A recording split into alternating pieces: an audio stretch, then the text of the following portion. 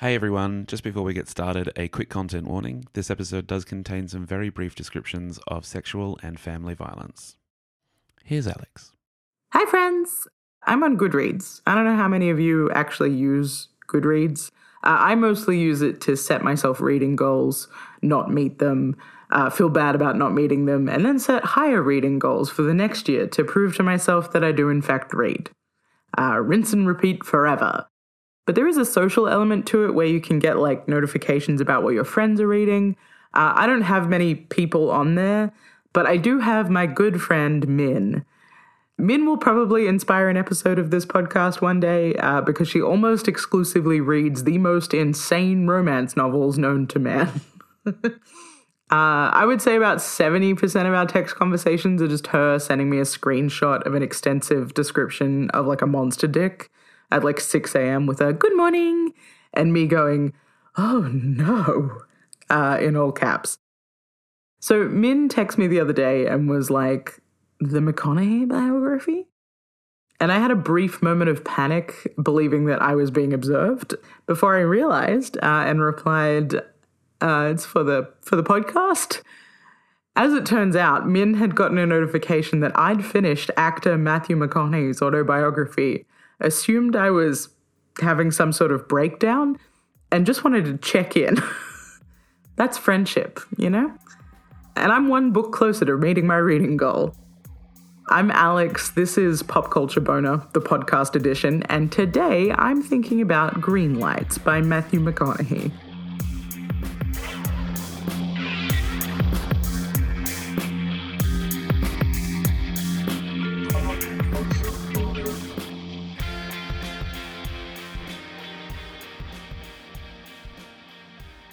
Okay, so way back in the second season of this podcast, I did an episode on Matthew McConaughey's career redemption, the McConaissance, if you will, where I kind of talked about why guys like him get to have Oscar-winning second career arcs as they age.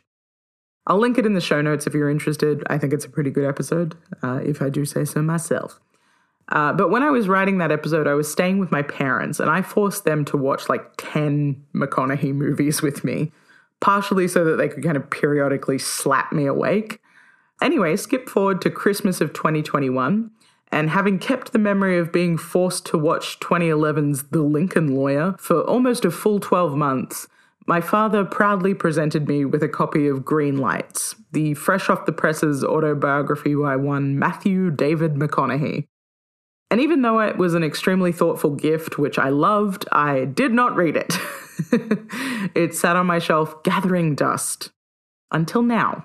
That's right, almost 2.5 years after its initial release, I read this whole book cover to cover in a single evening for you, the people. Did you ask for it? No. But much like the world receiving McConaughey's autobiography, you're getting it anyway. You're welcome. Let's get into it, shall we? Now, no one could ever accuse me of being timely. Lord knows this podcast would probably be more successful if I actually timed it with current events. But I do actually think a couple of years down the track is probably the perfect time to revisit Greenlights. It was weirdly well received, debuting at the top of the New York Times nonfiction bestseller list and garnering mostly positive reviews. The release was a little buzzier than most run-of-the-mill celebrity autobiographies. I think because McConaughey was in that sort of weird cachet of pre-social media Hollywood, so there's still a bit of mystery about him. People were maybe expecting a scandalous tell-all and were surprised when they got something that seemed like it was aiming for profundity instead. Plus there was the fact that McConaughey did a press tour full of additional ridiculous McConaugheyisms. In August 2020, for example, he announced that the book was coming by telling people that he'd sequestered himself in the desert for 52 days with no electricity in order to confront the diaries that he'd been keeping for 36 years. I'm not judging his process. I personally prefer to drink 87 cups of coffee 4 hours before anything I have to write is due and then smash my keyboard like I'm angry at it, but to each their own. However, I do want to emphasize that the event he told this story at was marking the partnership between Calm, the mindfulness app that charges $400 a year for nature sounds, and Lincoln, the car brand he's acted as an ambassador for since 2014, a full 3 years after The Lincoln Lawyer came out, by the way. Calm has stories narrated by Matthew McConaughey. That's part of the connection. But, why would anyone want their meditation app and their car company to partner up? I'm on a deadline, so obviously I had to get to the bottom of it immediately. And apparently it's happened because Lincoln's commitment to wellness has never been stronger, and they want their drivers to find sanctuary wherever they go. Which, fine, but I would prefer if you were driving a vehicle that you were present on this plane of consciousness. Thank you so much. We've well and truly digressed. Anyway, another thing that's probably worth noting about Greenlights is that, as it turns out, unlike many of his well-heeled brethren, Matthew McConaughey wrote it himself. There's no withs or as-told tos, and normally I would kind of go, ghost-written. But given that the whole thing is peppered with deeply questionable poetry, I think that's unlikely. But let's start with the book itself. The title, Greenlights, is inspired by McConaughey's personal philosophy, which is all about catching the green lights presented to you by the universe and dodging or redirecting the yellow and red lights. The more greens you're catching, the more you're propelling yourself forward towards your dreams. Life is a highway, etc., etc. Given that it's based on a traffic light system, and there's only so many ways that you can reword that without sounding patronizing, I'll let Matthew describe it in more detail for you. I am not going to do a southern accent, but you can just pretend in your head. Quote, "The problems we face today eventually turn into blessings in the rearview mirror of life. In time, yesterday's red light leads us to a green light. All destruction eventually leads to construction. All death eventually leads to birth. All pain eventually leads to pleasure. In this life or the next, what goes down will come up. It's a matter of how we see the challenge in front of us and how we engage with it. Persist, pivot, or concede. It's up to us, our choice every time. This is a book about how to catch more yeses in a world of no's and how to recognize when a no might actually be a yes. This is a book about catching green lights and realizing that yellows and reds eventually turn green. Green lights, by design and on purpose. Good luck." End quote. Now, if you, like me, hold a deep and abiding suspicion of the self-help genre, you may find this particular philosophy to be a tad grating, especially since it's opening the book. But don't worry, according to Matthew McConaughey, this is not a traditional memoir. It's also not an advice book because he's not a preacher, allegedly. He calls Greenlights an approach book because he's got a philosophy that can be objectively understood and then subjectively applied by you, the reader. And if you're thinking, an approach book sounds an awful lot like a so-called advice book, Matthew, honestly, you and me both. But I think McConaughey's desire is to become the kind of author where years down the line people stumble upon Greenlights and find it to be a heartbreaking work of staggering genius that they refer to frequently as a kind of North Star for their life. Tragically, I suspect McConaughey would quite like to be a poet. It's a compulsion he's had since the much-mocked Lincoln commercials I mentioned earlier, where he drives around musing out loud to himself about what it means to drive a Lincoln. And in case you doubted how seriously he took those ads, page 8 of his book is dedicated to a handwritten reproduction of his commercial script. Quote, "Sometimes you gotta go back to go forward. And I don't mean going back to reminisce or chase ghosts. I mean go back to see where you came from, where you been, how you got here." End quote. Somewhat tellingly, a lot of the longer profile pieces that came out in conjunction with the reviews of Greenlights spent a lot of time talking to McConaughey about his philosophies and the fact that he's aiming to write something good enough and useful enough that it wouldn't matter if his name was on it. The New York Times did a really thorough profile where they interviewed people connected to the book. Apparently, his initial pitches were less story and more personal philosophy, according to Gillian Blake, who is the senior vice president and editor-in-chief of Crown Publishing Group, who eventually picked up Greenlights. The Times also interviewed Richard Linklater, who directed McConaughey in his first film, Dazed and Confused. Linklater noted that he thought the compulsion to write came from a desire to communicate outside the demands of an acting gig. Quote, Linklater explained that actors like McConaughey are vulnerable in their work. They don't have control, he said. Even the most powerful actors, Denzel Washington, Daniel Day-Lewis, are still at the mercy of the parts they're being offered. Actors need these other outlets. End quote. For McConaughey, that outlet seems to have been journaling. Design-wise, this book actually looks pretty cool. It's kind of interspersed with reproductions of journal pages in his handwriting, scrawled post-it notes, bumper stickers, photos. It makes a lot of sense for what he's trying to do. Somewhat frustratingly, though, his handwriting is appalling, and the actual reproductions from his diary are equal parts illegible and rambling. So while I don't doubt that he did write it, I do think that he has a good editor. So since we've established that it's definitely a memoir, but that McConaughey would also like it to be some sort of manifesto, what does he actually believe? Great question. I would love to tell you, but I'm not entirely sure I can. See, McConaughey's a fine enough actor. I do not think he is a particularly smart actor, in the sense that I don't think he's actually incredible at understanding what makes a script good. I think he picks things based on how they resonate with him. And sometimes that lines up with things that are amazing, but even when his films are bad, his performances are always fine enough. And even bordering on kind of charming, you know? When I last spoke about McConaughey, I said that I thought at least some of this was down to a kind of roguish masculinity that he possesses, which can be wrestled into like a rom-com charm or left to run free into darker, more depressing realms. I think having now read his book, I would like to reevaluate that position slightly.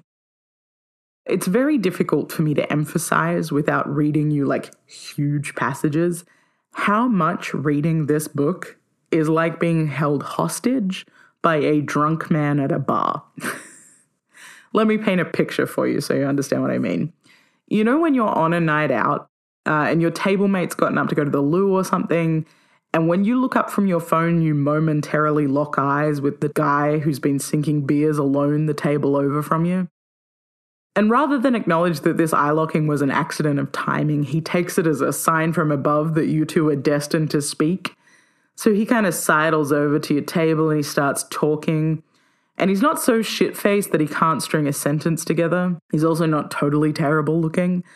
But it becomes clear that this man has an idea about the world that he is attempting to convey to you. And he's not got any intention of leaving because he's found a captive audience. That is what this book is like. You have been backed into a corner by Matthew McConaughey, sinking a couple of cold ones, and he is determinedly imparting what he feels is a profound thought onto you. The thing that makes this bearable while reading Greenlights is that rather than my initial assessment of roguish masculinity, I would say that I think Matthew McConaughey has a kind of charismatic mysticism about him. This quality is not unique to McConaughey. You can also find it in anyone from like salespeople to actual preachers. It's the thing that makes Greenlights feel like a manifesto. It gives this kind of weighty sensation to what's being said, so long as you don't think about it too hard. It's why the book has chapter titles like The Arrow Doesn't Seek the Target Draws the Arrow, or The Art of Running Downhill. It's also why the whole book is littered with snippets of the aforementioned poetry, like, quote, time and truth, two constants you can rely on. One shows up for the first time every time, while the other never leaves. These things feel like they could mean something, but really they're just kind of light on substance, you know? They're also actually quite frequently used to cover this really casual brutality throughout the book. Maintaining his similarities to a drunk man in a bar, McConaughey has this really kind of unsettling tendency of nonchalantly dropping horrifying tidbits from his life and then breezing over them as though the circular poetic thing he's saying is more important. For example, in the introduction, he reveals that he was molested at 18 while he was unconscious in the back of a van. The next sentence is about doing peyote in Mexico with a mountain lion, and then the next one after that is just about getting stitches. From there, he moves on to his circular wisdom for the chapter. Quote, "This is a story about getting relative with the inevitable. This is a story about Greenlights." End quote. The assault is never mentioned again. Now, of course, I would never presume that he's obligated to share anything about this particular incident. These things are deeply personal. But it does beg the question, why include it at all? I think it's in there because McConaughey is a self-identified optimist. A lot of big-ticket traumatic moments in his life are kind of fascinatingly reforged into philosophical teachings. The first chapter, titled Outlaw Logic, is dedicated to explaining his family dynamic. His mother Kay and father Jim are twice divorced and thrice married, all times to each other. We're introduced to their relationship through an incident on a Wednesday night in 1974 where Jim gets home from work and Kay immediately picks a fight, breaks his nose, and threatens to gut him with a kitchen knife. Jim continues to antagonize her until she bursts into tears and they end up fucking on the floor. This page is punctuated with a picture of Kay's mottled, now 88-year-old hand with one crooked finger where, quote, "My dad broke Mum's middle finger to get it out of his face 4 separate times," end quote. This, he emphasizes, is how his parents communicated their love for each other and is framed as a lesson in mutual understanding. Other instances of extreme violence on his father's part are all written with a kind of admiration. A description of a beating Jim laid on one of his older brothers is punctuated by a picture of a bumper sticker that says, "The best way to teach is the way that most understand." A particularly heartbreaking scene in which Jim beats a 16-year-old Matthew until he pisses himself while Matthew's internal monologue replays the fact that his father is convinced that he's not his son is described as a lesson in not seizing the moment. Obviously, traumatic incidents shape your worldview, especially when you're a child. But in my experience, regular people rarely feel compelled to reshape those incidents into a gospel that they can preach from a pulpit. There's a fascinating lack of real reflection in McConaughey's relaying of these aspects of his life. He mentions that his relationship with his mother was strained for many years, but that it's fine now. He mentions that he likes to constantly be on the road, but only really to expound the virtues of being on the move. He talks about several hard partying years, only to say that they happened. It's like if he can go over them fast enough, he can get back to what he's actually trying to deliver, which is a message to the masses so that they can take up his mantras. The optimism itself feels kind of oddly bootstrappy. Like the reason he's able to get from point A to point B in his career so rapidly is actually because he's able to instantly understand what was being conveyed by the universe through these extreme traumas. And perhaps if we were similarly tuned in, we could also follow the direction of our dreams. Fascinatingly, it seems to kind of have worked. People got really caught up in the weird sayings, quirks of speech, and insistence on describing his wet dreams in detail. Most reviews I looked at really only mentioned the violence in passing and mostly accepted the telling of it as valuable lessons in eccentricity to guide your forward motion. Anyway, I would obviously never begrudge the man his opportunity to tell his story the way he wants to, but I'm not a huge fan of the presentation here. It feels like it's teetering on the edge of something dangerous. But mostly it's probably a good reminder for us normal people that 52 days in a desert with no electricity and only your teenage diaries to keep you company will probably have you reinventing yourself as a pop cultural prophet. To steal a post-it noted phrase from Matthew McConaughey himself, quote, "There's a difference between art and self-expression. All art is self-expression. All self-expression is not art."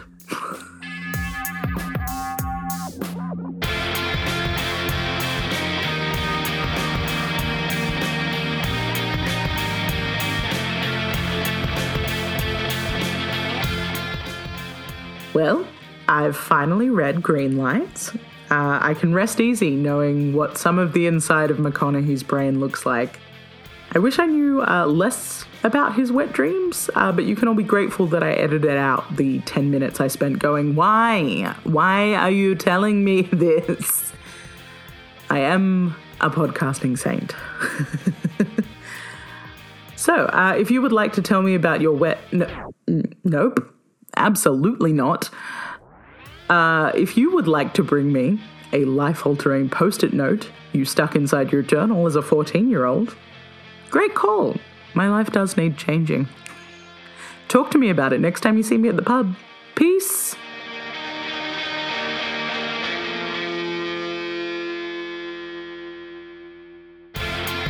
This episode of Pop Culture Boner was written and recorded by Alex Johnson and produced and edited by Wesley Fay. The theme song is also by Wesley. Special thanks for this episode go to Matthew McConaughey's Wet Dreams. Alright, alright, alright. Check out popcultureboner.com for full episode notes and sources.